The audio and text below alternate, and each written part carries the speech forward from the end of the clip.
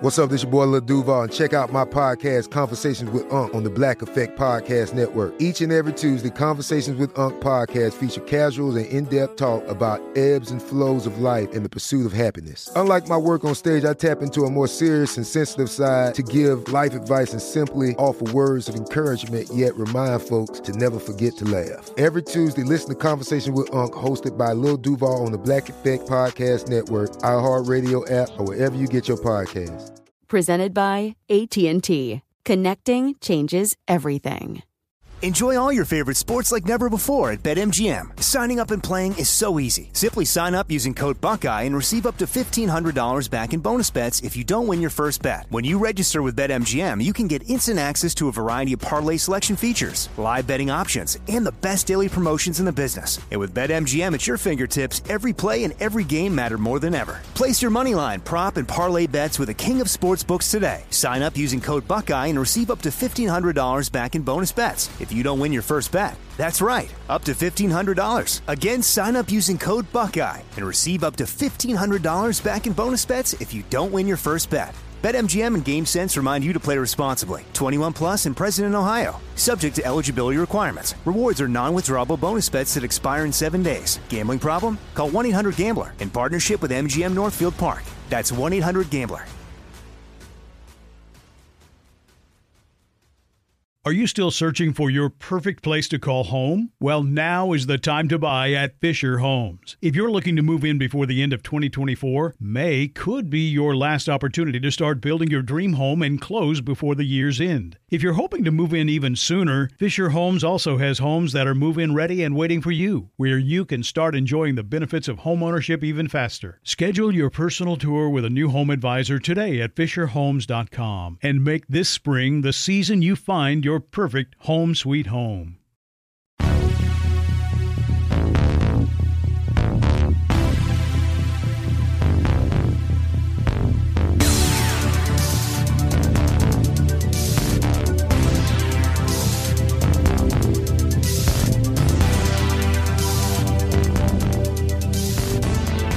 You're listening to 100 Words or Less with Ray Harkins.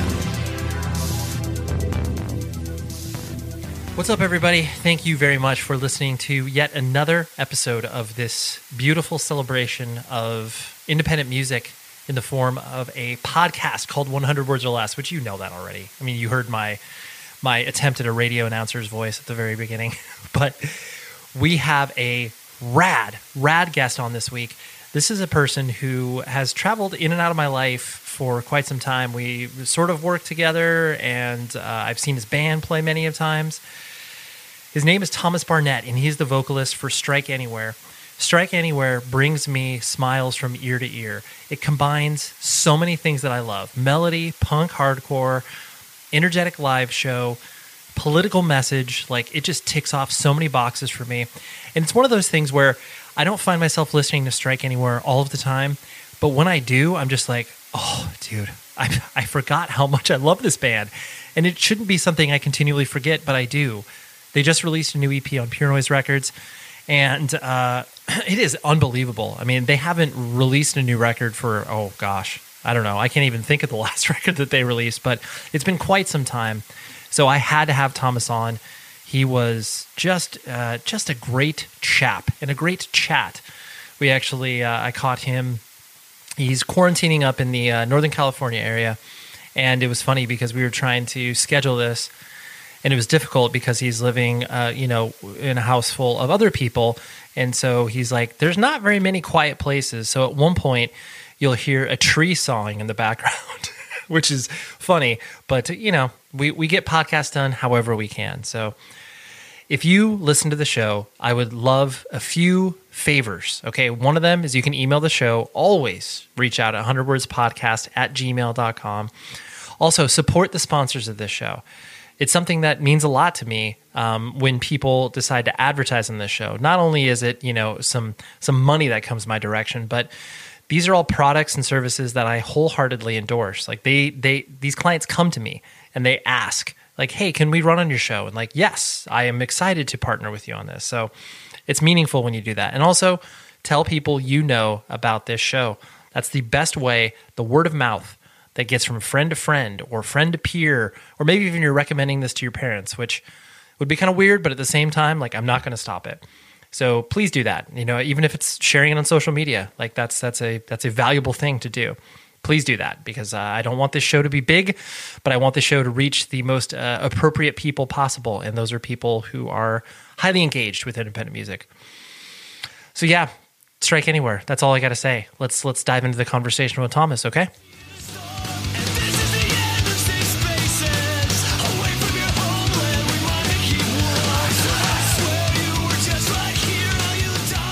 I was trying to reflect on the first time I saw Strike Anywhere, because I did not see Inquisition, but I want to say that I saw you guys at the PCH Club when that existed in, yeah, it was a long time. It was a while ago.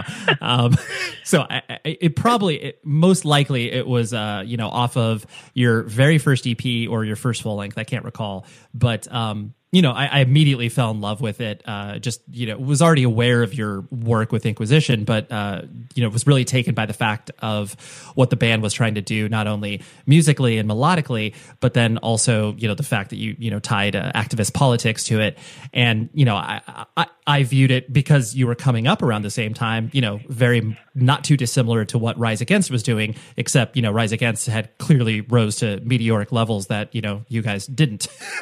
But when, this may be like a super basic question, but when you started to kind of, get out there and tour, because, Inquisition did some stuff, but not obviously as much as Strike Anywhere did. Did you enjoy the act of touring? Because I know that there's, a lot wrapped up in that. Yeah, no, I did. Inquisition did 2.5 strong years of touring in 94, 95, maybe 96 too, where we went across to Gilman Street, limping along in various vehicles. We had a short yellow school bus that we outfitted as a touring vehicle. Didn't last as long as we wished it did.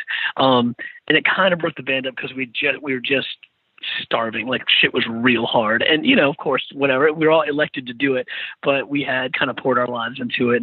And it was young folks, 22, 21, at the end of that band. But we were already feeling it was in the beautiful era, like Maximum Rock and Roll, Flipside, Heart Attack, Punk Planet, make a 7-inch, send it out, get a review, call somebody on the Born Against list, or the permutations thereafter, right? So this is all pre-digital age stuff. Like, you just go to Kinko's, someone in the scene is working at Kinko's, right? Oh, absolutely. Or a university, like it's someplace where there's tons of copy machines and it's 24 hours and there's coffee, and you can just like hang out in there and make art and make records, connect with folks who are doing the same thing. Richmond had been flowering as a punk scene, all the entire time I was involved, which is from 87 when I was 15 onward, but definitely in the 90s, like, it was massive. Avail were incredible touchstone. There was a local band called Four Walls Falling, who were, I guess, Jade Tree's first LP, but also just paved the way. They were they came out of the crucible of 88 straight edge, but they were kind of deeper and had a longer lineage than that. And it was like putting Dr. King and Malcolm X quotes like before the songs, and the music was somewhere between like Bad Brains, Chromax, but like also more technical. Something they really appealed to Europeans in the early 90s. Yeah. But all that stuff was like legendary and happening like right next to me, like, folks in the scene who were 4 or 5 years older than me and my cohorts in our generation. So those were like the flag posts that, whatever, torches that lit the way. But then what was happening nationally in punk in North America was incredible too, and was new as far as like fanzine culture, and just and people doing lots of tours and tons of house and basement shows, and that's the world Inquisition was in. So I knew I loved touring then. Despite crazy deprivations and problems and, police trying to fuck with you all the time. The guitarist of Inquisition, my friend Mark, he got conjunctivitis, pink eye, as you do. Yep. And no one had any money. No one had any health insurance. So we went to the desert to our bassist's aunt's place, and she gave him dog medicine, and it cured his conjunctivitis because it was just a strong antibiotic that works across the blood barrier of species. Yep. And anyway, that's the world we were in. But we also met it with Propaganda. They were on the Let's Talk More Rock tour. We did some Gulf South shows with them. That's how I first connected with those folks. There's a place in Houston in the 7th Ward. Deeply, deeply impoverished, compressed, dense public housing projects in Houston in 95 and 6. And they had this community center that was almost felt like a Frankenstein's castle. Like you kind of got locked in at night to sleep after the shows. But it was a massive place. We played with Propaganda there and played a couple more times through there. And it was just like seeing these activists, this Native American grandmother of 4 who was a doctor in social history and urban planning, and then a ex-Black Panther named Linwood.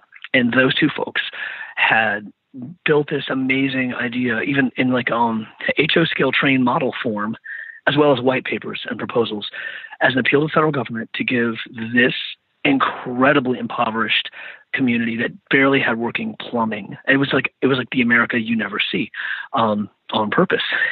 And then the punk scene rooted itself there during these 2 to 3 years.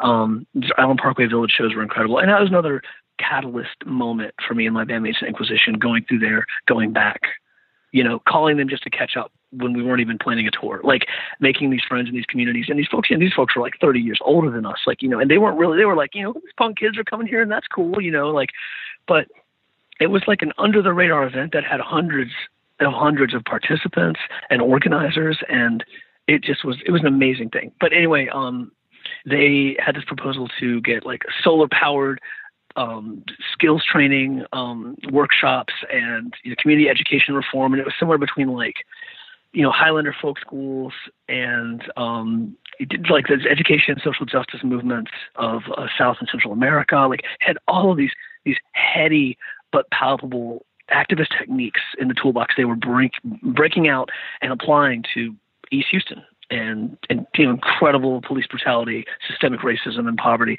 And punk shows, portions of the proceeds from those shows always went to help fund their project. And it was just beautiful and heartwarming. And anyway, yeah, I love touring because of that. Yeah. Just to answer your question. And just meet kids who are throwing shows in their parents' garages and sleeping on the floor. And like, I guess there's another part of it too. Like, I think back, whereas a lot of our peers were in our hometown and starting to go to bars, starting to drink, starting to do the thing, and we obviously none of us were straight edge, so we of course would do that when we come home too. But it was like their opportunities to do their life, to start adulthood, no matter all the punk dreams and exhortations and pledges that we make to each other about, staying true to ourselves and like, holding on to our vulnerabilities and like, trying to not be the people our parents were, trying to not be the people that, America is, trying to be something more, like, and the way that everyone deserves to be something more. Touring allowed us to stay truer to that, to really apply our creativity. You're kind of at a constant level of like vigilance, but you're also kind of being held by the world. You can't control everything. You're just making choices. You're making phone calls with those hacked Radio Shack pagers that would allow the phone company. Right. Yeah, what's up with so the dialers also made this happen. And just catching up with that kid in Lincoln, Nebraska, whose parents went out of town for the summer that you talked to 6 weeks ago, who said he could put you up and have a show, making sure they're still alive and that you didn't just dream that you made that first phone call. And like, lo and behold, they are alive and they feed you. And like, I don't know, it's all that stuff is precious to us. Like, in Strike Anywhere's first years of touring were not that different, but it was 5 years later when that band started. So it was 99. And all of a sudden everyone's on email. Like it was still primitive in 99, right? But it was huge and it's free. And like, oh my gosh, like even that change made touring like so much more doable and like structured and reliable, and so, yeah. And also my Strike Anywhere bandmates had been in, their bands of their younger years and had kind of like understood at least the regional landscape, the mid-Atlantic, Philadelphia to Florida kinds of small tours. and cities like Roanoke, Virginia, where my older punk cousins lived, that were, what I guess would be called in industry terms like a B market or C city. We didn't even know those words existed until we heard them like in 2005. Like totally. Booking agent friends were like, "What are you guys saying? That's weird." But like there's all this granular, soulful connection that happens. And I guess what I'm trying to say is like you're outside of the workaday life. You're outside of the, starting a career, figuring out your job, figuring out where you are in university if you're in college, whatever kinds of shit you're doing when you're in your young 20s. You can you start to like, I mean, everyone bucks against that. Everyone feels that is chafing them. And there's something more out there. And especially if you've been involved in creative endeavors and you see this counterculture and it feels more real and more honest than anything else anyone's ever shown you about life, about who you are.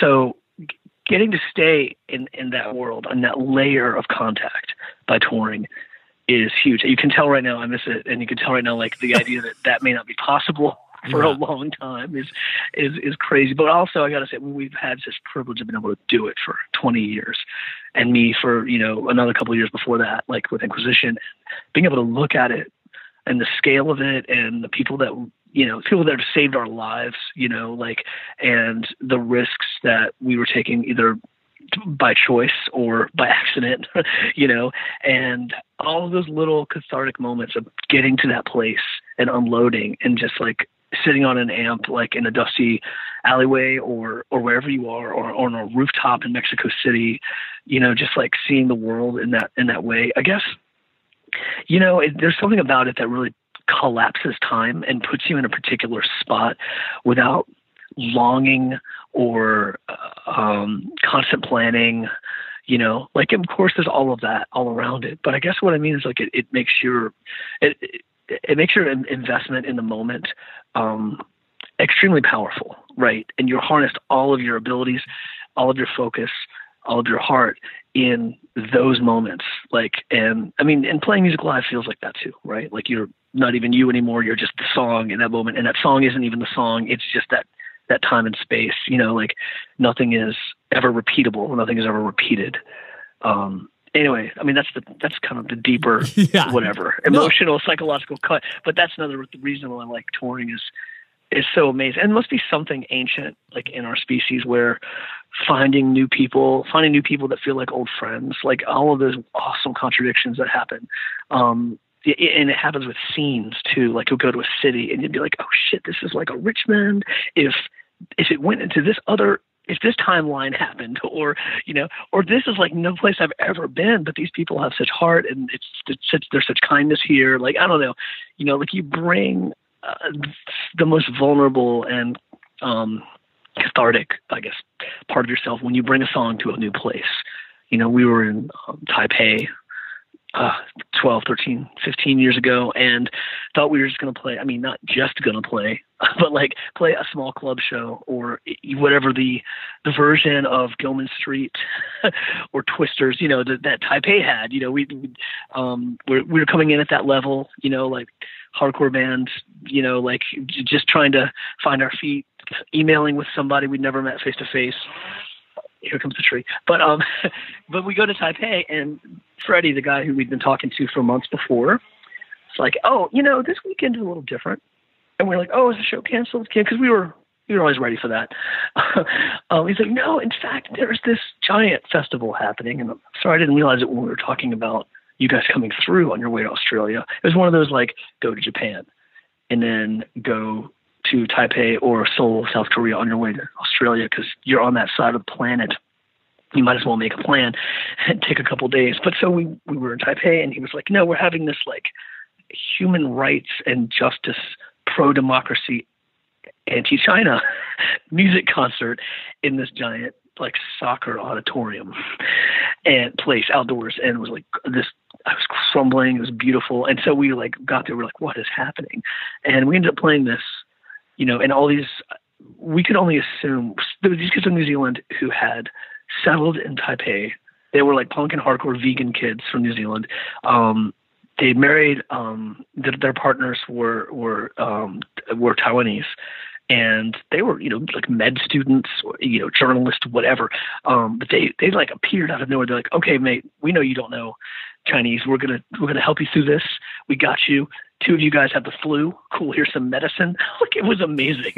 and then so they just stuck to us like glue. And then we played this festival. It was huge. The stage was like, we're 20 feet high, and then the drum riser actually rose on some kind of hydraulic platform, so Eric couldn't even get down, and he was another 20 feet above us.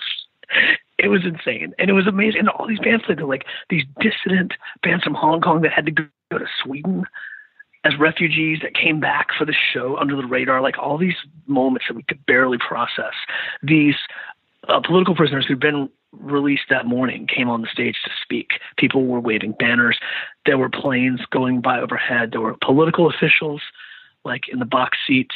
I don't think anyone even knew what genre of music we were playing. Like, sure. It was nuts, right?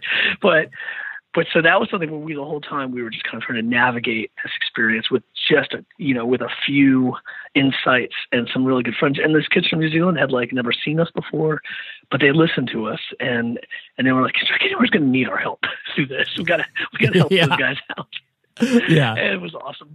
But yeah, but it was. So that's another story. Like, it's like the level of diverse experiences and the level of like things that test your intelligence and your emotional field of view are so important, and you feel like it's like a more natural way of living, of like being your whole self, than being compressed in the workaday life and stuff. So anyway, again, I know it's a privilege, and if we never get a chance to do it again, I won't be bitter, because we've had an incredible amount of experiences and memories, stories like that I could torture you with for a long time. But anyway, no. Yeah, man, touring is really important, and it informs the way we communicate with this whole thing. So as soon as we can play these songs live, oh God. Yeah, me and my bandmates call each other now. We just kind of like have these long silences of like, man, it's going to feel good to be able to play that song. And they're like, yeah, because this is the first time we've ever, as you can imagine, had a new record and not been able to even get together to rehearse, play the new songs for ourselves, much less other folks who might want to hear them. Yep. Yeah. Oh no, for sure.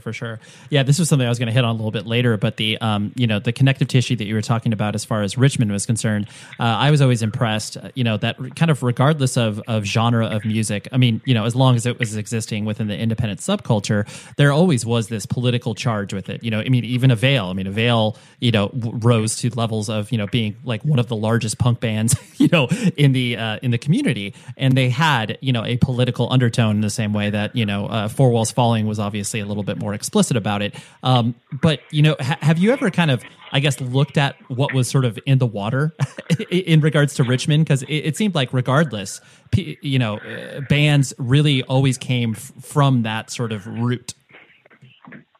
Yeah, I know. And I think even before that, like even that second generation, like the America's hardcore generation, that kind of built the scene, in a lot of ways. But a lot of that stuff was waning. And by 87, when I got downtown and saw my first shows, like, it kind of just seemed like a bunch of art students.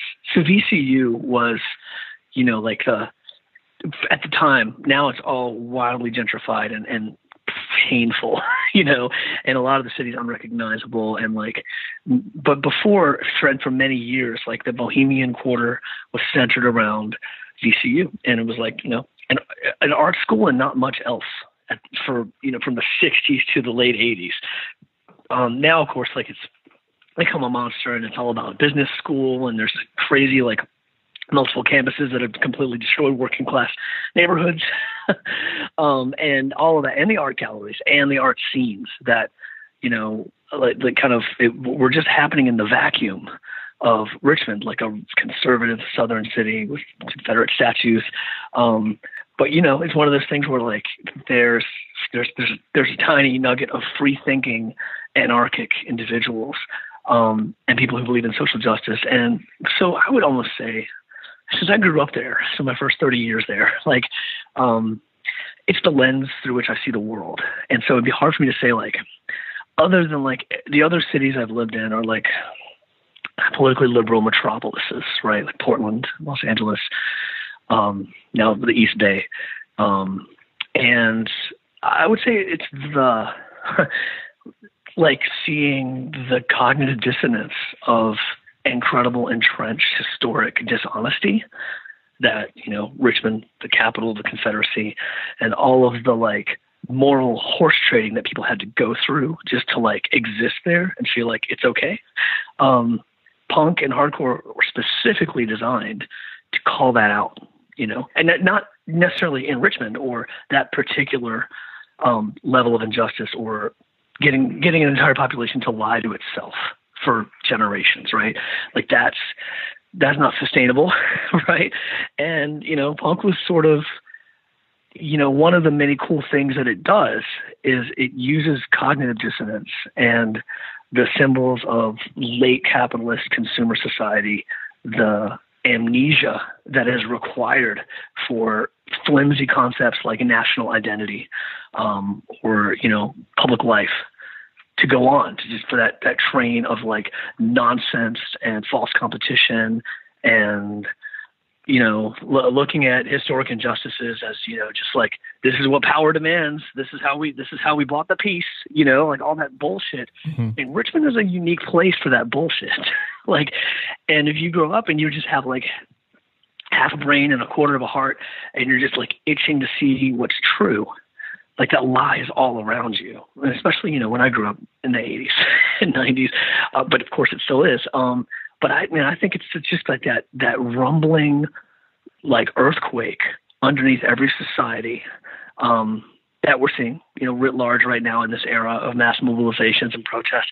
But I do think that like punk is always going to be drilling that core down to get there. And that's another thing that, so the bands in Richmond that reflected the politics that talked about activism and that promoted that in the communities, that was just a natural reaction. Like that's the only way you could be, is the way I see it. I've recently been posting a lot of my old band shirts on my own personal Instagram at XPurposeX.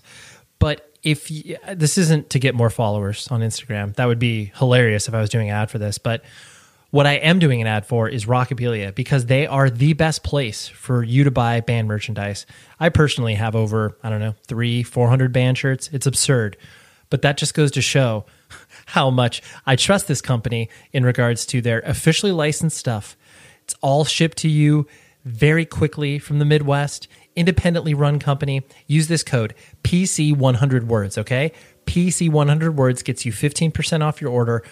And if you visit rockabilia.com, you will be just completely inundated by rad stuff. They have over 500,000 items, all officially licensed. You are getting the bands paid when you are ordering this stuff, okay? So again, rockabilia.com, use the code PC100words. Band merch is my life. It should be yours too, okay? So go visit the site, use the code PC100words. Thank you. This show is sponsored by BetterHelp.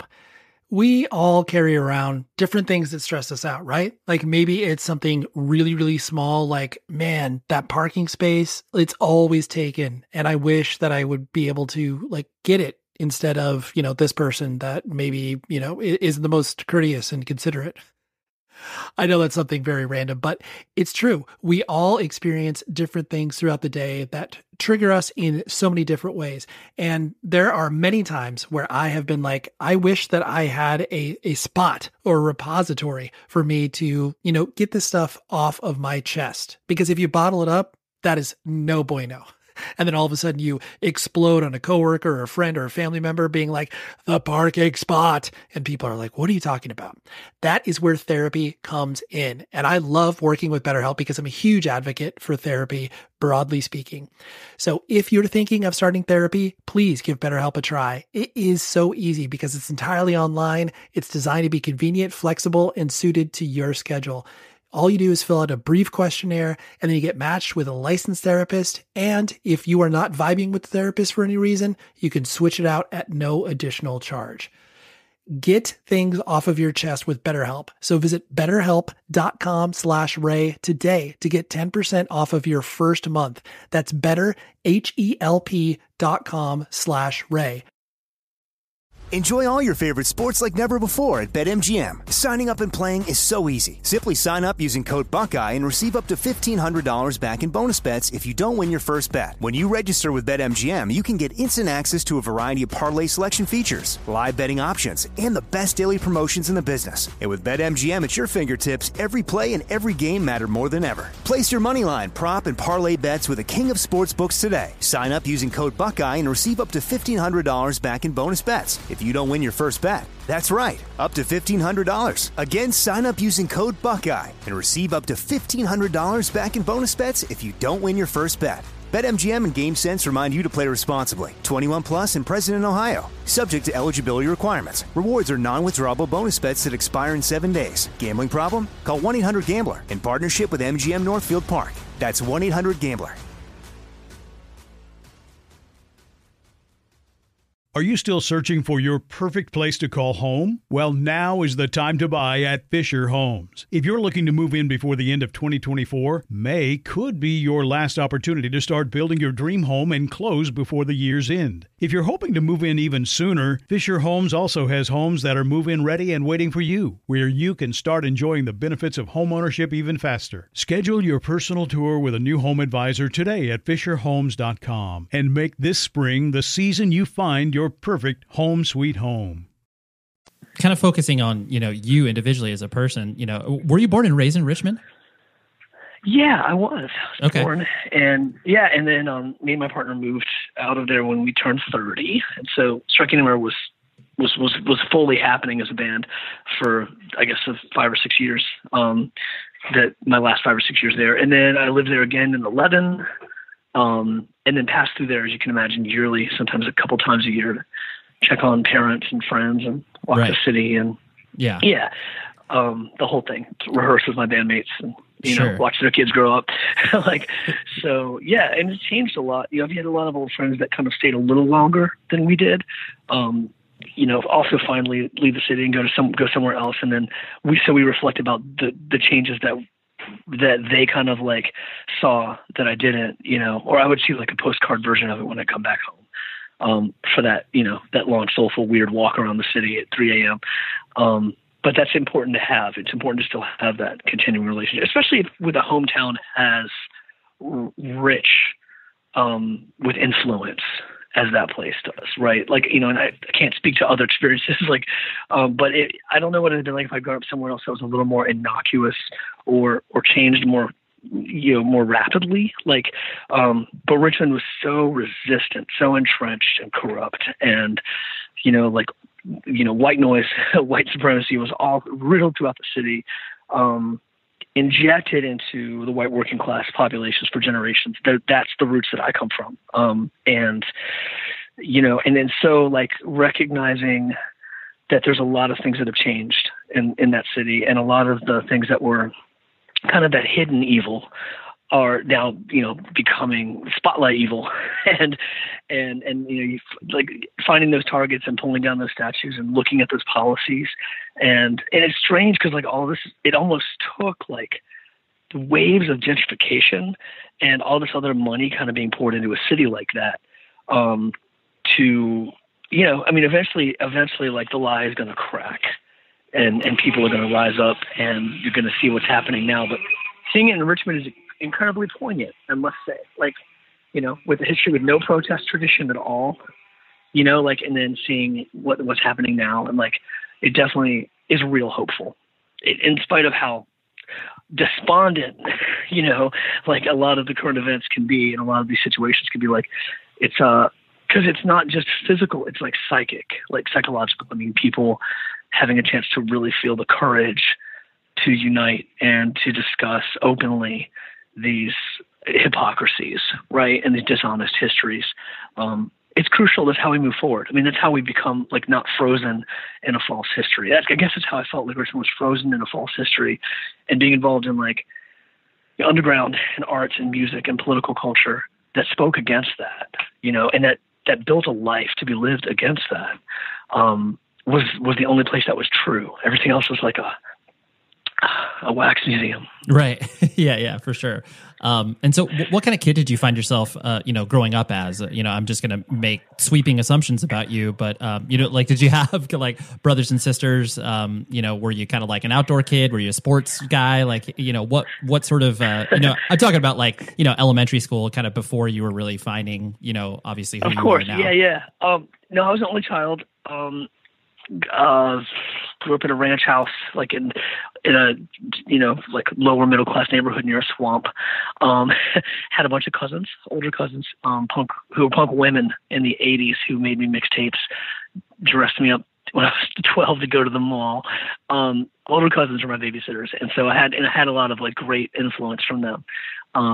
And yeah, so. See, I wrote about this in Song of Dead FM, but like I was born with a cleft lip and palate and had to get a bunch of surgeries to eat right, talk right, over the 70s and the early 80s. So I had summers where I was like not a really active child. Like I was at the Children's Hospital in a ward healing from a bone graft or another surgery on my face. And then a lot of people that have facial deformities and disfigurements know this story, and luckily by the time I was born in, 70s and 80s, plastic surgery was getting a little better. And so anyway, I read a lot and I was indoors a lot. And not particularly athletic, but, not really at odds with athleticism. Some of my neighbors in my neighborhood were from Jamaica. It was kind of a diaspora of Jamaican aluminum professionals and workers after a particular election in that country nationalized their bauxite industry. Isn't it weird, the things you end up knowing because of who you play soccer with in your neighborhood? Sure. But so kids I grew up with had accents. There was like barbecue pits dug in the middle of a suburban block. There was jerk spices everywhere. It was a slightly different experience than I think most kids like on the outskirts of southern cities would have had in the 70s and 80s. But it was cool because there was influence and there's music. And a lot of Richmond's punk and hardcore scene was shepherded and hosted by the Caribbean and African-American populations in the city. There were reggae clubs. I saw Fugazi's first show in Richmond at a reggae club called New Horizons. Like there was a lot of that influence happening. Yeah, but as a child, definitely read a lot. I was pretty social, but had these long summers that took me out of the game of normalcy, recovering from these surgeries. But anyway, like as my grandfather said, like I became verbose. Like the issues around me having difficulty speaking did not emerge, as you can tell.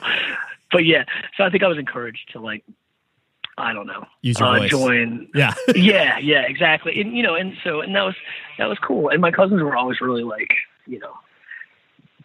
verbose, charismatic people, and I was always pretty shy, But I don't know. I think I had a decent childhood. It was cultivated. My mom grew up in an orphanage, and my dad grew up in some poverty. So they got together and just kind of pooled their resources. I think they were the first of their families to get degrees, and kind of move out of working class white poverty. And so they were very austere with things, as you can imagine, coming from their background. And I think they wanted something different for me than some of the things that they endured growing up. Sure. And that was, so there's I had a thoughtful relationship with my folks, and then, still played hard and went into the swamps and, caught lightning bugs and all that pre-digital age stuff. I remember getting a Texas Instruments computer at some point, and starting to do random word generators and graphics programs that were so amazingly painful and slow. But that helped some of those summers for sure. Nice. That's cool. And so when, like you said, your babysitters were the ones that were, your cousins that were kind of introducing you to the, more independent minded music stuff that, wasn't just exposed to you via the radio or your parents. So what kind of, spoke to you immediately about, those first bands that, were clearly defined by their sound, their aesthetic, and, kind of pulled you in even further? Right. So one of those summers where I was recovering from a surgery, and my cousins were kind of like raging around me, was '84. That's when Purple Rain came out. And or a lot of the videos for Purple Rain came out that. So I was very, very much moved by Prince before I found punk, or punk found me. Sure. And the androgyny of Prince, the punkishness of particularly the aesthetic of Prince at that time, and Purple Rain and First Avenue in Minneapolis, and there was something about all that spoke to me, like Prince's smallness probably, and absolute like rapturous ability to be embedded in a song and bring people in, but also like the aesthetic, all of it. And again, like the androgyny, his relationship to race, his relationship to all subcultures kind of folded in at once. I mean, whatever, like it's pretty genius. So that probably opened some door to me, like, I guess, like, and then like new wave at the time, like the Police, Duran Duran, those are some of those early mixtapes that I got from cousins. And then of course, as you did back in the 80s, on the flip side of the Duran Duran was Black Flag. So I was like, oh shit. And then from there, it just kind of cascaded. But I think Black Flag might've been my first hardcore band that I heard. And I might've even heard Black Flag before I heard like punk, right? Like before I heard the Sex Pistols, It was interesting. But that really primed me so that I could go see Corrosion of Conformity like that next summer, when I was 15. They were from North Carolina, you might know. And so they'd come up to Richmond as what I now understand was probably their play test some new songs weekend city, and we were also that for Fugazi. They'd come on down before they were, maybe right after they'd recorded and been like, let's check it out. Let's have randomly antagonistic back and forth with the crowd in Richmond. Yeah. Our older siblings in the scene were like super. I mean, it was just a punchy time. Everyone. I think the idea was that you just got to like give that band hell, even if you love them. Like some kind of like wild. So anyway, but yeah, man. I think it was a just strange stumble into punk and hardcore, really, because it was like, what mixtapes are going to happen? I had a pen pal in Florida, this girl, and there was a really good independent radio station there. Now, Richmond had University of Richmond station, and they played some good stuff. They had like a midnight metal and hardcore program that I would tape relentlessly. But going down to Florida to visit my friend Heather, it was like this incredible radio station, probably like a K-Rock or something that like tons of cities had these that exposed their populations to me. There was like Fishbone and Killing Joke and Susie and the Banshees. It was in Pink Lincoln's, like local Florida punk bands. It was like insane. So, and I think everyone's experience in my generation is like this, Ray. Like you kind of like stumble through this forest of various things. You're going to get into some era or some slice that you're going to give outsized influence to, because there's not like an equal platform that we have now of like all eras, all scenes, I remember getting into X-Ray Specs early, and then Four Walls Falling and the Youth of Today. The Discord era, that was like Gray Matter, Embrace, Rites of Spring, I guess Revolution Summer, like hit me pretty hard, and that was beautiful. But it was just like this weird sampler of things. Some things that were really current and really like happening, and other things that were in the past, but you kind of didn't know. Yeah, really, because you had no, and I think that, you hit the nail on the head where you, as a, early music consumer, you have no context. All you're doing, you're just reacting to the, visceral nature of whatever music you are listening to. And you're like, this is good. And you don't care if it's part of a scene or part of, you're just like, this is good. You don't know it's like, you don't even know what city it came from. No. That shouldn't matter quite yet. You're just like, yeah, it feels like it's out, but there's something about punk and hardcore that just is so human. Like it just touches you, like that I don't know, like you feel like it's more real than other music. Like I liked the Police, and I liked, all these like kind of new wave bands and post-punk bands, but and I knew they were British, and that was enough for me. But like Bad Brains and Jag Nasty, when I got the Eye Against Eye, Can I Say tape from my cousin, it was like, oh man, okay, these guys are like, they're in my neighborhood. Like, and truly they were in DC. And then I found out, of course, HR's Human Rights reggae band that was on SST. that he kind of had in parallel to Bad Brains, and they had a bunch of records on SST.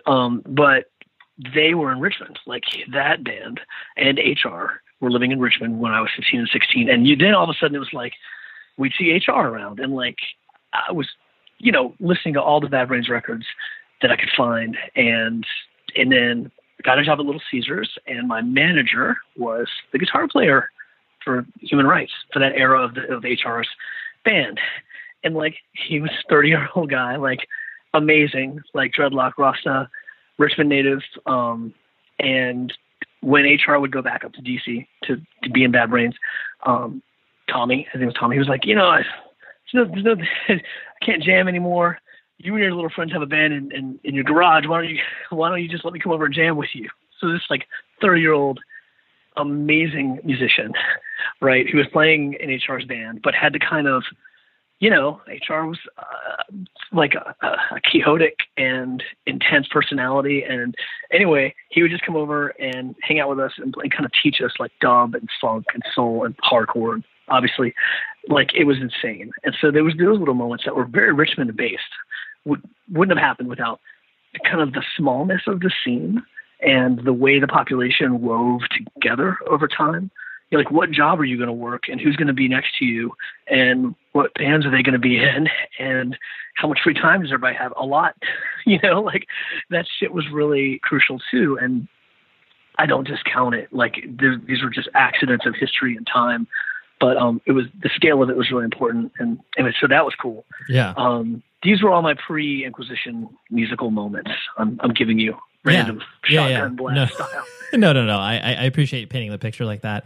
And as you started to get consumed by, the music, and as you started to get older and, clearly have not when I say clearly, but like have a vision that you wanted to play in a band, how, and especially because you were probably bringing all this stuff home to your parents that had they had a context, but they're just like, what is this weird screaming music? Like, how did they react to you being like, hey, I'm going to go on tour, I'm starting this band? Were they generally supportive, or were they kind of like, well, as long as Thomas isn't getting arrested, we're okay? Yeah, that was almost exactly what the feeling was. I had been arrested, like, for trespassing at the University of Richmond, like right when Inquisition started. And, that was like a weird moment where I was the only 18-year-old. Everyone was 17. And I went to the city jail with the Richmond city cop. And my bandmates who were minors got the Henrico County cop and just chilled hard until their mom came. I was like overnight in a drunk tank, but it was fine. It was no problem. Sure. But still, like, yeah, that was exactly, my parents were like, whoa. I dropped out of school, and there was a lot of, like, I can't even describe it now, but like suburban high school that had pretty in pink social problems, like kind of a coked out, slightly aristocratic union of rich kids and football players, and then like other more redneck suburbs that fed into the same high school. There were a lot of reactions, and there were eventually like riots at pep rallies and lots of suspensions. And anyway, I was involved in all that stuff, and just let me know it was time to leave high school. Basically, not a big deal, but sure. But some problems, and I'm sure punk informed some of that too. And it was kind of as late '80s as you'd imagine in some ways, but yeah, they were pretty happy that I was doing something. I think. I mean, I was also working like. I was a gardener at kind of like an estate, a county away on the river for many of those years. Just did a lot of jobs, like odd jobs, industrial work, warehouses, between tours. But I think my parents saw that I was building towards something, that I had like a passionate focus on art and music. And I think that stuff was like, they thought it would save me from other things that they were powerless to control, like me not going directly to college. I did take night classes. I actually would save up and take a semester of night classes during this whole time, because VCU had these professors that were really interesting. They had some ex-Black Panthers teaching civil rights movement, African history, African American studies. I know I needed that because I didn't get it in high school. And they had a rabbi teaching about the Holocaust and about, Jewish Europe, philosophy, all that stuff. So I took all those classes and a few more. The James River Green's party chairman taught about basically Marxism. He taught about like wealth inequality, the structure of our capitalist societies, things I needed to understand. So I had that. I did some night classes and had like what you would call probably like a self-administered reading course that I would just take up. And of course, once we got on tour, Inquisition got on tour, there was AK Press everywhere setting up tables. And then we started carrying some books, and it was just books. It was like amazing, and I thought like all that component of popular hardcore was really important because we're starting to follow bands that like Seeing Red and Man Lifting Banner from Holland. Even Dead Kennedys have some obtuse shit, but you want to follow up on these tiny little, glowing embers of some fire that you want to find where that fire is. And that's all the traditions of hardcore have that. They nestle these lyrics, they're just laid in there with all the catharsis and, supportive commentary about the crew and the scene. You also get these other ideas shining right underneath it. So I was on that path like everyone gets on. You're like in your early 20s and you're like, I'm still punk. What the fuck? This is crazy. And like you start to go on these other courses of self-study would be, a way to describe it. So yeah, there was a lot going on. I think my parents saw that too. I could start getting into discussions with them about topics, and they could see that my mind wasn't turning into mush. I guess they're happy about that. Right. Yeah. They saw you were passionate about something, because I think that's the, most difficult thing that most parents go through is just like watching their, kid become, listless and not passionate about anything. And then, then you just feel like, well, what are they even doing? Like I got my whole job as a parent is trying to get them introduced to stuff and then, find a spark inside of them. But, when you're able to do that on your own, it's like, oh, that's interesting. So. Yeah, and like a productive way to sustain that passion. And there's a lot of forces that will pull you off of it, including just not knowing what you're going to do with it, not having a place to put those feelings, those intellectual pursuits, those things that make you feel really whole and really engaged in the world. Like, especially when you're between 15 and 25, when your brain is just like this, fire of hormones and stuff, and your like cognitive abilities are reduced because of the evolutionary prerogative. It's incredibly good to find that place where you can help yourself, you can move forward. It helps you connect with other people too. That was another great part about touring, and like recognizing that, a new Spit Boy record would come out, or the Burn 7-inch came out, and like everybody in all these cities you've never been to was changed in the same way you were by that record. Like in their lives, of how different their lives were, you could never know, right? But that moment, like those records aren't just like, oh, I remember that was playing in the background, cool. And that's how pop culture, that's how music is for people most of the time. Like this time and place, oh yeah, cool, we all rocked out to that jam. But with hardcore and punk, it's different. It can be. It usually is. Like that record comes out and it hits much harder. It helps you. It's like a friend in the darkness.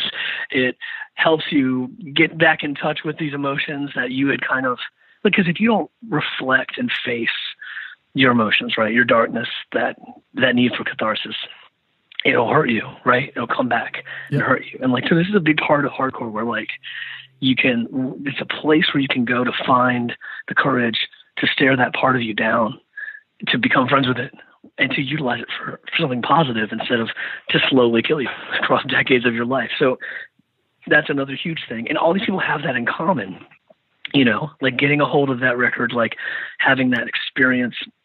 It's a platform for connection and for doing something healthy with the raft of potentially unhealthy emotions that people do relating to trauma, confusion, powerlessness, all that. So that was another thing that I thought was really important. I think my parents saw that I wasn't going crazy and I wasn't becoming, just like a punch the clock, drown myself in beer, come home, get somebody pregnant. Like there weren't a lot of, right? There weren't a lot of options around me. Like that was stuff they were afraid of, and more like not necessarily what I just said about those features of life, of young adult life, but more like if there was more that I wanted to do, if there was something different, alongside that, and not giving yourself a space to do that is really important. I guess my dad always called it stare at the wall time. You need some stare at the wall time. And I can't even imagine now as a parent how much harder it is to get your child to have some stare at the wall time. Yeah, no, absolutely. It's definitely, it's a whole new ballgame. Enjoy all your favorite sports like never before at BetMGM. Signing up and playing is so easy. Simply sign up using code Buckeye and receive up to $1,500 back in bonus bets if you don't win your first bet. When you register with BetMGM, you can get instant access to a variety of parlay selection features, live betting options, and the best daily promotions in the business. And with BetMGM at your fingertips, every play and every game matter more than ever. Place your moneyline, prop, and parlay bets with the king of sportsbooks today. Sign up using code Buckeye and receive up to $1,500 back in bonus bets if you don't win your first bet. That's right, up to $1,500. Again, sign up using code Buckeye and receive up to $1,500 back in bonus bets if you don't win your first bet. BetMGM and GameSense remind you to play responsibly. 21 plus and present in Ohio. Subject to eligibility requirements. Rewards are non-withdrawable bonus bets that expire in 7 days. Gambling problem? Call 1-800-GAMBLER in partnership with MGM Northfield Park. That's 1-800-GAMBLER. Are you still searching for your perfect place to call home? Well, now is the time to buy at Fisher Homes. If you're looking to move in before the end of 2024, May could be your last opportunity to start building your dream home and close before the year's end. If you're hoping to move in even sooner, Fisher Homes also has homes that are move-in ready and waiting for you, where you can start enjoying the benefits of homeownership even faster. Schedule your personal tour with a new home advisor today at FisherHomes.com and make this spring the season you find your perfect home sweet home. Hey, this is Jodie Sweetin from the podcast How Rude, Tanneritos. As a nostalgic voice from your past, I'm here to remind you that amongst the stressful and chaotic existence we live in 2024, you deserve to get away. It's time for a vacation, no matter when you're hearing this. And let me tell you how you'll get there. The 2024 Hyundai Santa Fe.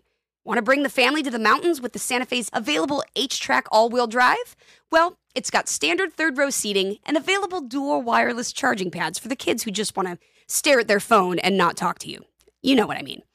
Visit HyundaiUSA.com or call 562-314-4603 for more details. Hyundai. There's joy in every journey. Kind of reflecting on your experience with Strike Anywhere in regards to the fact that, you, like you said, you worked hard with Inquisition, and then you guys were able to take the collective experience that you had and, maybe not make as many of the errors that you did with Inquisition or your earlier bands.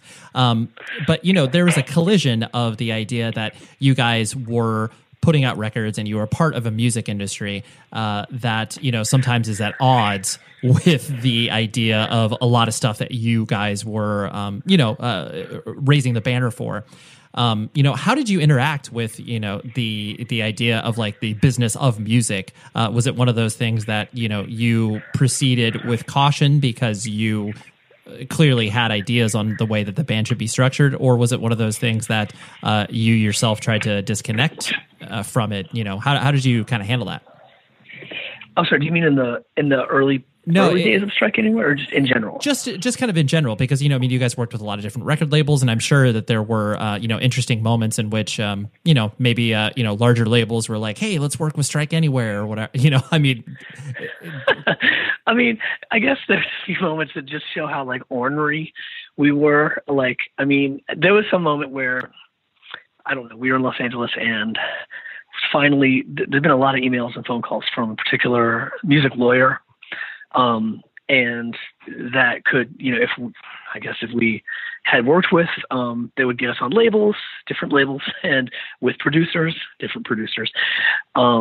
And we finally like, God damn it, we're here. Let's just chill this person out, whatever. Let's go sit down and see them. Different folks in the band were, a little less God damn it and a little more kind of like more open to it, but nobody was not skeptical. I'll say that. Sure.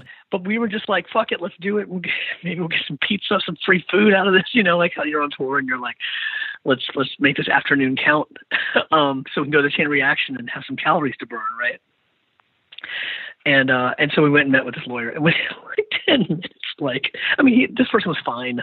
They were doing their job. They were in a world that we that was exactly what we thought it was going to be. And, but they were probably more friendly and a little more dialed in than we thought, but still just wasn't going to be anywhere near where we were going to be. And I think most of us were like, okay, we got to go. Like we felt this almost visceral, like feeling about being around that.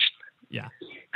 And it wasn't personal. Like, I mean, this person doesn't know what we care about or like why we're doing this and what that means. And so I think we were mature enough as people to know that then, like, this person wasn't the devil. They weren't trying to hurt us, but as far as like what it means for the culture, for it to be, eviscerated into standard corporate consumer life. We all had feelings about that. We still do. But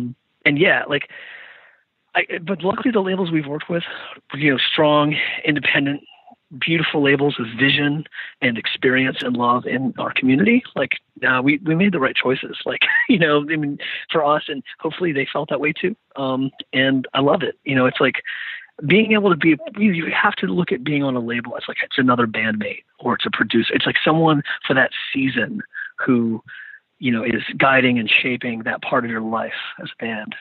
And we are pretty, like, we keep it pretty close with them. There's enough cooks in our kitchen, just the five of us, right, that we don't really need that much influence. So I think some labels are used to maybe having a vision or a sound, and this is just within punk. Like, these are people whose motivations and ethics are flawless and what we believe in, but there's still the sense of like some labels are more just like hands off. You do what you do. We'll give you what we can and see what fits and see what doesn't.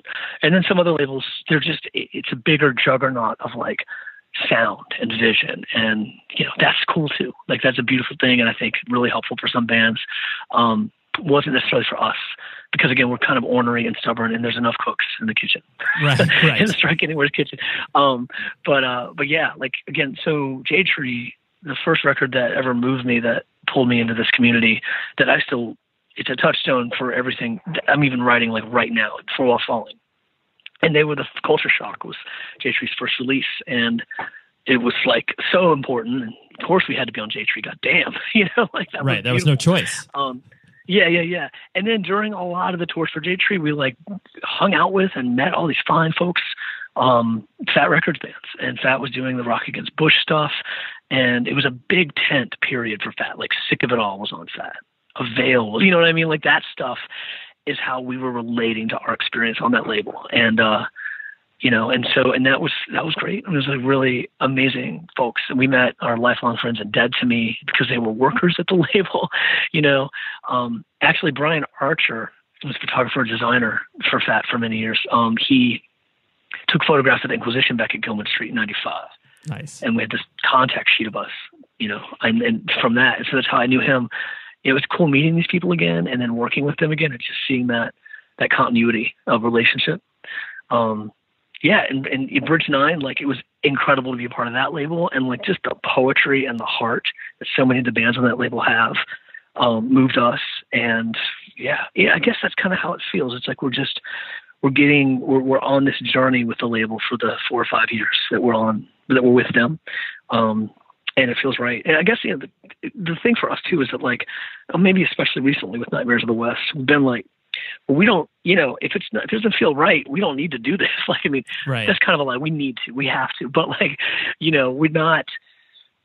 we could self-release. We could just have some songs and play them live and have little recordings we reference. We don't have to make a record. We had all these kinds of moments where there wasn't any cycle. There wasn't any inertia or momentum. It was just, what are we doing? What feels right? Yeah.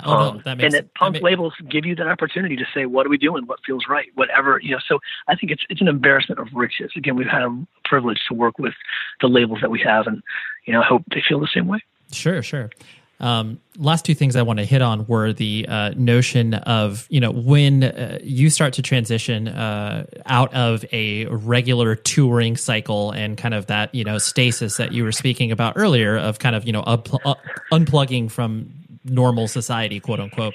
And then, when touring dies down, figuring out like what the rest of your life looks like. Was that a difficult transition for you to be kind of like, okay, now that touring is not, I don't need to spend the next 250 days on the road. Like now I'm able to put more roots down and do that sort of stuff. Was that a difficult transition for you, or was it one of those things that's just like, well, now this is a way that I'm going to apply myself here now? Yeah, I mean, I think everyone wants it to be the latter, but getting to that is difficult. I think, and I think lots of folks have like parallel careers that they cultivate while being in active hardcore and punk bands, and they had no problem doing that. But none of us really did. We were all kind of the same sort of punk person, I dropped out of high school, so my younger bandmates in Striking dropped out of college, to do this, to let it eat their lives. And so we had some of the same issues. Matt got his degree, which is good, and Mark finally got his. And anyway, but every time, we would always take a break, like a 6 months to a year break between the edges of the touring cycles, also to like recover and, all that, but write, be in a place, not just write while we're on the road. There's something disingenuous about that, right? Like if you're not in a community, why are you writing songs about this community? Like you're just living in a box truck, having these times, and you can definitely write about like police searching you, and like you have to have some like experiences that do resonate with songs while you're touring, but it's important to stop touring for a bit. But so this last time, it was kind of predicated on me moving back to Richmond to take care of my dad, as I mentioned. But we still did like tons of weekends, played a bunch of shows, like did Europe. We never really stopped, but we just made things more curated is the way I would describe it. So we just do, really look at each show and be like, okay, cool. And with that caveat that if this is the last one or the last run, is this what we want it to be? And that has made it, that's been a very good philosophy to take as we're a 21-year-old punk band. And that also means that like you're grateful for every experience. You never run the risk of getting numb to there's this inertia of playing shows and there's no end to it. There's so anyway, I think that's important. I think most of us fell into different roles in our lives. Like some of my bandmates have children, like young kids now, which is awesome. But we're all trying to, especially now that we don't know when we're going to play shows again or what the things that are happening in the world, like the fragile biology of our species is becoming uncovered. But I think finding a place where you can put your mind and these feelings, right? Like the need to share with a community, the need to take care of yourself and each other, and to fight for what you believe is important. Like, I think that's a place where we all end up going. But it does take some time to get back there, and, I worked in warehouses and grocery stores and stuff for like a long time. And now I'm kind of like a social work paralegal for a labor law firm. And I'm talking to people about industrial poisoning and being hurt on the job and things like that. And like trying to organize people's claims into cases that can change industries. And that's been really, really moving and important thing to do with my brain, during this time. And there's some aspects of it that are not dissimilar, from the culture work in the punk world. And other bandmates of mine are, like going into medical fields or, music. Like there's all of those options that are still there for everybody. But yeah, I do think that having all this experience, like in this framework of global counterculture, it's not this isolated, like niche experience. Like it helps you with anything that you're going to do, with any other interactions, trying to apply the physics of a moral reality to a corrupt system. And we're all kind of trying to do that, like in everyday life with conversations you have with loved ones and friends and strangers through masks now. Right. But like, that's kind of what we're all trying to get to, But you mean trying to scrape together a living and get shifts at your friend's bar, or, you know, whatever passes for that. Like, the same life we had between tours became the foundation of the life that we built in this time of no touring. And a lot of that has to do with just like the kindness of our friends and the networks that we contribute to, you know, and so it's good. Our band never got to the point where we were just like isolated, you know, from our hometowns and coming from a tour and like, don't know where anyone's at, don't even know who we are. Like, luckily that never happened. We would always bring our friends on tours with us. You know what I mean? Like, sure. Yeah. So, I mean, there's all these like examples of, and also just like one of my bandmates, before the pandemic, like, traveled a lot. He was, you know, the production and technical assistant for another band, a larger band.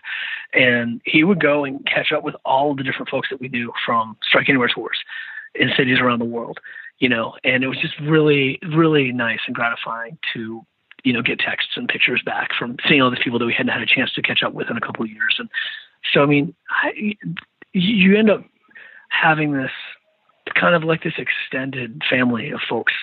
Even if a person, you know, took us in after, let's say, we were in immigration prison in Japan, our first attempt at getting into that country, we had the wrong kind of work visas, and we had very fastidious and bureaucratic security guards at the airport.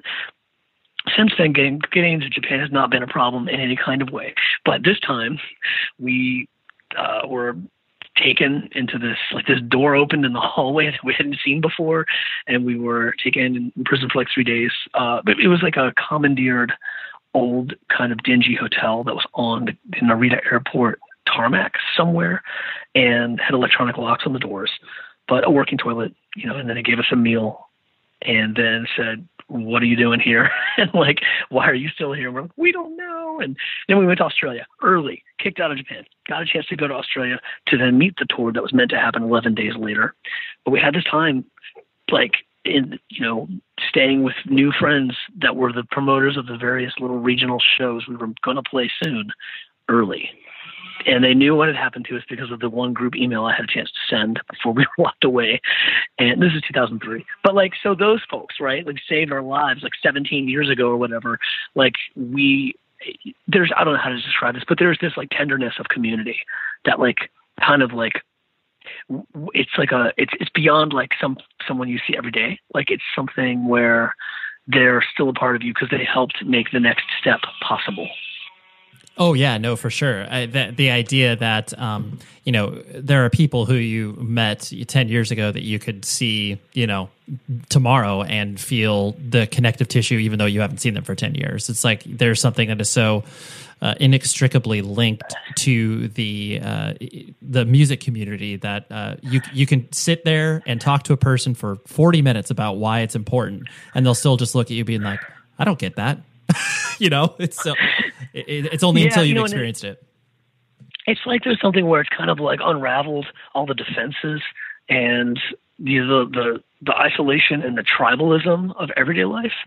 And it's almost like you've already got this relationship, this menu of honesties, this menu of shared emotional truth and shared political and moral imperatives.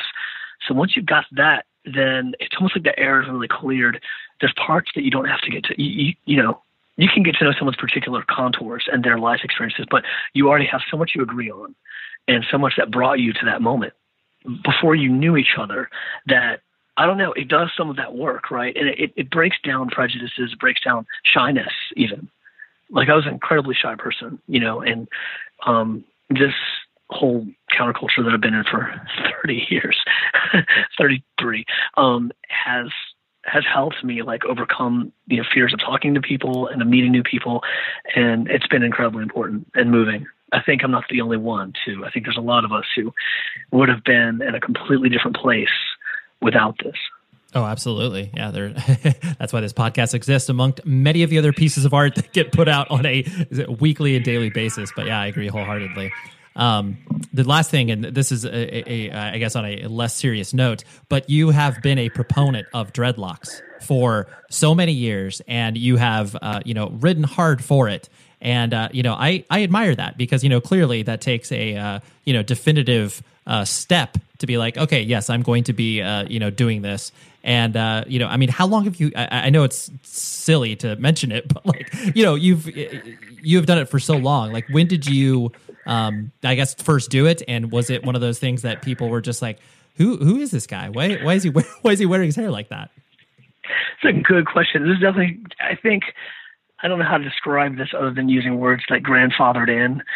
Sure. But the context of me getting dreadlocks is straight up embedded in Richmond punk in the late 80s, influenced having bands with black and white members, African American and Caribbean folks in the scene with leadership roles. The band I mentioned to you, my pre-Inquisition band, like it was reggae and dub, and going to reggae clubs, seeing all this beautiful like fusion. But for us, it was like the way it was always supposed to be, like the way that punk and hardcore looked was black and white kids in Richmond saying fuck you to the establishment, saying fuck you to Nazi skinheads. Like, this was a hairstyle. I mean, so I wasn't the only like Caucasian punk with dreadlocks at the time.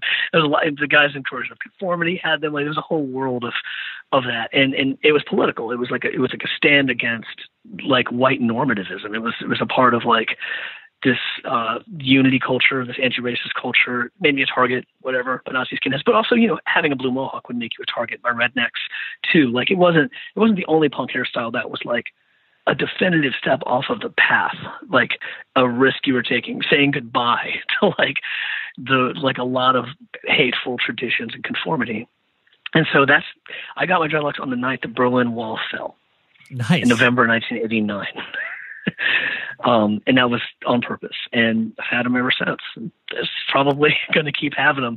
There's a lot of sensitivities about it, and I get it. I understand, like, my view of a cultural appropriation is taking something without context, without roots, without respect, and using that as a weapon against a culture that has less power.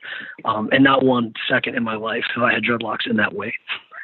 Right. But yeah, I have black family members and cousins, and there's been a lot of respect. There's been discussions. There's been, a sense of, if you're not contributing to helping communities of color, right? Like, you definitely probably shouldn't wear dreadlocks. Like, this is not like a hippie festival, like dreadlocks. Totally. This is something else, and it's also, it signifies that my commitment to this is strong, is locked, and that was the way it was. My black friends growing up, they were like, this is why we wear locks. This is what it means. You should wear these locks. Like I at the time, and we were all just stumbling through the forest of like what to do with being third generation punk and hardcore in a town like Richmond, and where you go with this rebellion, and like how deep. What is this? Is this a fashion? Is this something else? Are we taking risks? Are we standing up for our brothers and sisters? Those are the questions we were all asking, but yeah, that's why I have dropped it. That's the story. No, for sure. I mean, and I always knew it was connected to that, but it's one of those things that, especially when people make sweeping assumptions of like, oh, so you must be really into nu metal. I mean, clearly no one's saying that about you, but like when there is that appropriation that is not connected, like you said, to the actual origin of these things or the protest of why people wore that style to begin with, then yeah, you're losing the forest from the trees. And sometimes people, they just look at it as an aesthetic choice more than anything else. Yeah, no, I mean, every aesthetic choice that happened back then there was an existential risk, and there was a statement that was also a risk. I guess that's another thing about punk that's changed, but there was a sense that like, even Profane Existence in 91 started the Making Punk a Threat Again statement, because they felt that things had gotten watered down, that like we weren't taking risks anymore. Like, I guess it's the difference between subculture and counterculture, another way to put it. But yeah, as far as, looking at his systemic racism and race and growing up in Richmond, like, and having black and white members in my family, and seeing what punk and hardcore, like the truths that this, the creativity of it, the risk of it, the emotional poignancy and honesty of it, like it all points in this direction, like I'm not saying that other people who just want to like rock out and smash beer cans against their heads are wrong, because there's room for that too, but I do think that like, as far as like how I wanted to apply myself to this movement, how I could be useful in a small way, like this was it. And that's, you know, it also has brought me such joy. Like there's been such a connection, like with folks, you know, like, and it was through, okay. So another part of this too is like the choices of like how you carry yourself in the world. Like there's, you know, there's no anonymity, right? And even before the digital age, like the way that someone looked and carried themselves, like you're either giving power to one thing or another, you know, it's like there's different, you can assert yourself into the conversation, the public image, to use the name of Johnny Rotten's post-Sex Pistols band. Yep. You know, and there's a spectacle, right? There's this whole reality of the projection of reality that we live in, and symbols and images. So this was presented to me as an image that would go against the grain of white supremacy, of conformity, of ignorance, and you know, and taking a risk for unity and like a part of the functionality of your beliefs. You know, and in a larger way, that's why, you know, punk and hardcore kids, like, you know, again, it's not just a parallel fashion. It's using like the symbology of everyday life. It's being honest about it. It's being honest about who we are and what we stand for. So yeah, I guess that's a part of believing in it, like in seeing that, like, you know, as we get older, there's still a necessity to be visual in the world, right? You know, and since I don't use social media very much, like it's, you know, and some of this is like analog based discussions of physical reality. It's also super weird now because our physical reality is problematic, right? Like being among people is difficult. Although masking up and walking in protest seems fine. No one I know got sick from that, but definitely going to like, you know, Golden Corral, eating at the buffet is not. It's really never something I would advise, but especially now. Yeah. But I'm sorry, I'm just throwing a bunch of stuff at you. But yes, it's interesting too. Like, because as you get older and you drive off, get some silver and gray, old heads like will come up to you and be like, "Hey man, what's going on?" Like, there's a sense of I don't know. You just wear your years in a particular way. I'm not saying I have any particular wisdom, you know, but I know that like wisdom exists and it's important to have it and share it and hold on to it and also be critical of yourself. You know, look at the ways that you are failing your beliefs. And it's also important to like find time, like I said, to contemplate outside of identity, like what you can mean to the world and what the world itself might mean. But yeah, that's just like the more the philosophical stage of all of this, but it's all through my experiences in punk that I've had the wherewithal to think about it, write about it, share it with people, be really affected and listen hard and be changed by conversations with strangers and friends. And I think that's one of the enduring legacies of this movement, of this art and music culture, is that it keeps us open. I agree wholeheartedly. Yeah, it's beautiful. Well, Thomas, I know that we could probably go on for another 7 hours, but you know, we'll probably have to do that aside individually. So, but thanks, Ray. I'm excited about the edit on this. It's gonna be a hard edit for you. I'm sorry so much, but thank you for your questions. No. Didn't take up too much of your Sunday.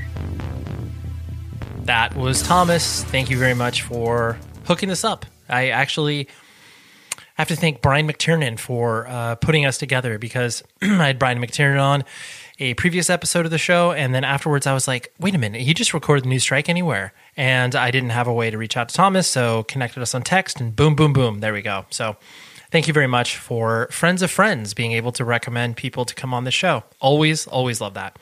Next week is a very special guest for me, Danielle Parsons. I just realized that I said Daniel Parsons, but no, Danielle Parsons. She is one of my favorite photographers around right now in regards to just in general, taking pictures of stuff. I mean, she takes a ton of live music photos, obviously, when we were attending concerts, but all the stuff that she shares, I'm just always impressed with. And this is going to sound like I'm trying to, know what I'm talking about in regards to photography. I got a little experience. I was a yearbook photographer for a while, a aspiring live music photographer.